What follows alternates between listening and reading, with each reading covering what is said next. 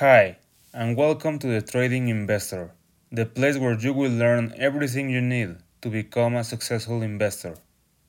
I'm your host, Henry Galina, and in today's episode, I'm going to summarize my journey on how I became an investor.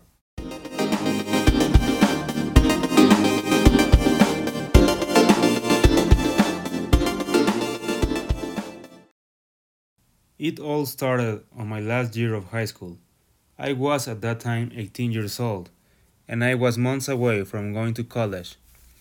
I decided to study a bachelor's degree of science in finance, and before I went to college, I decided to start investing.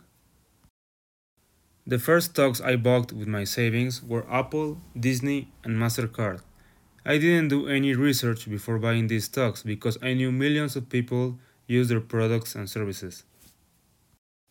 After investing in these stocks for over 3 months, I had a good profit from them, and this made me very curious about the markets. I knew at that time that I had discovered my passion, and I couldn't wait to explore more about the investment world. I didn't want to lose more time, and I started reading many books about investing and money management, and this really shaped my investing philosophy. After this, I decided to put all my focus in searching for value stocks and stock opportunities that could have great returns in short to medium term. Since then, I have discovered many wonderful opportunities on different stocks, and in short, I could summarize my investing journey in one word, and that word is patience.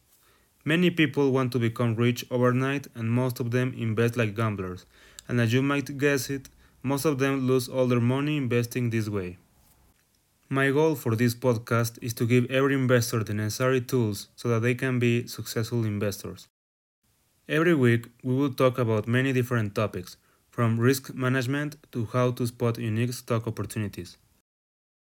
Thank you for spending this time with me and hope to see you on the next Trading Investor episode.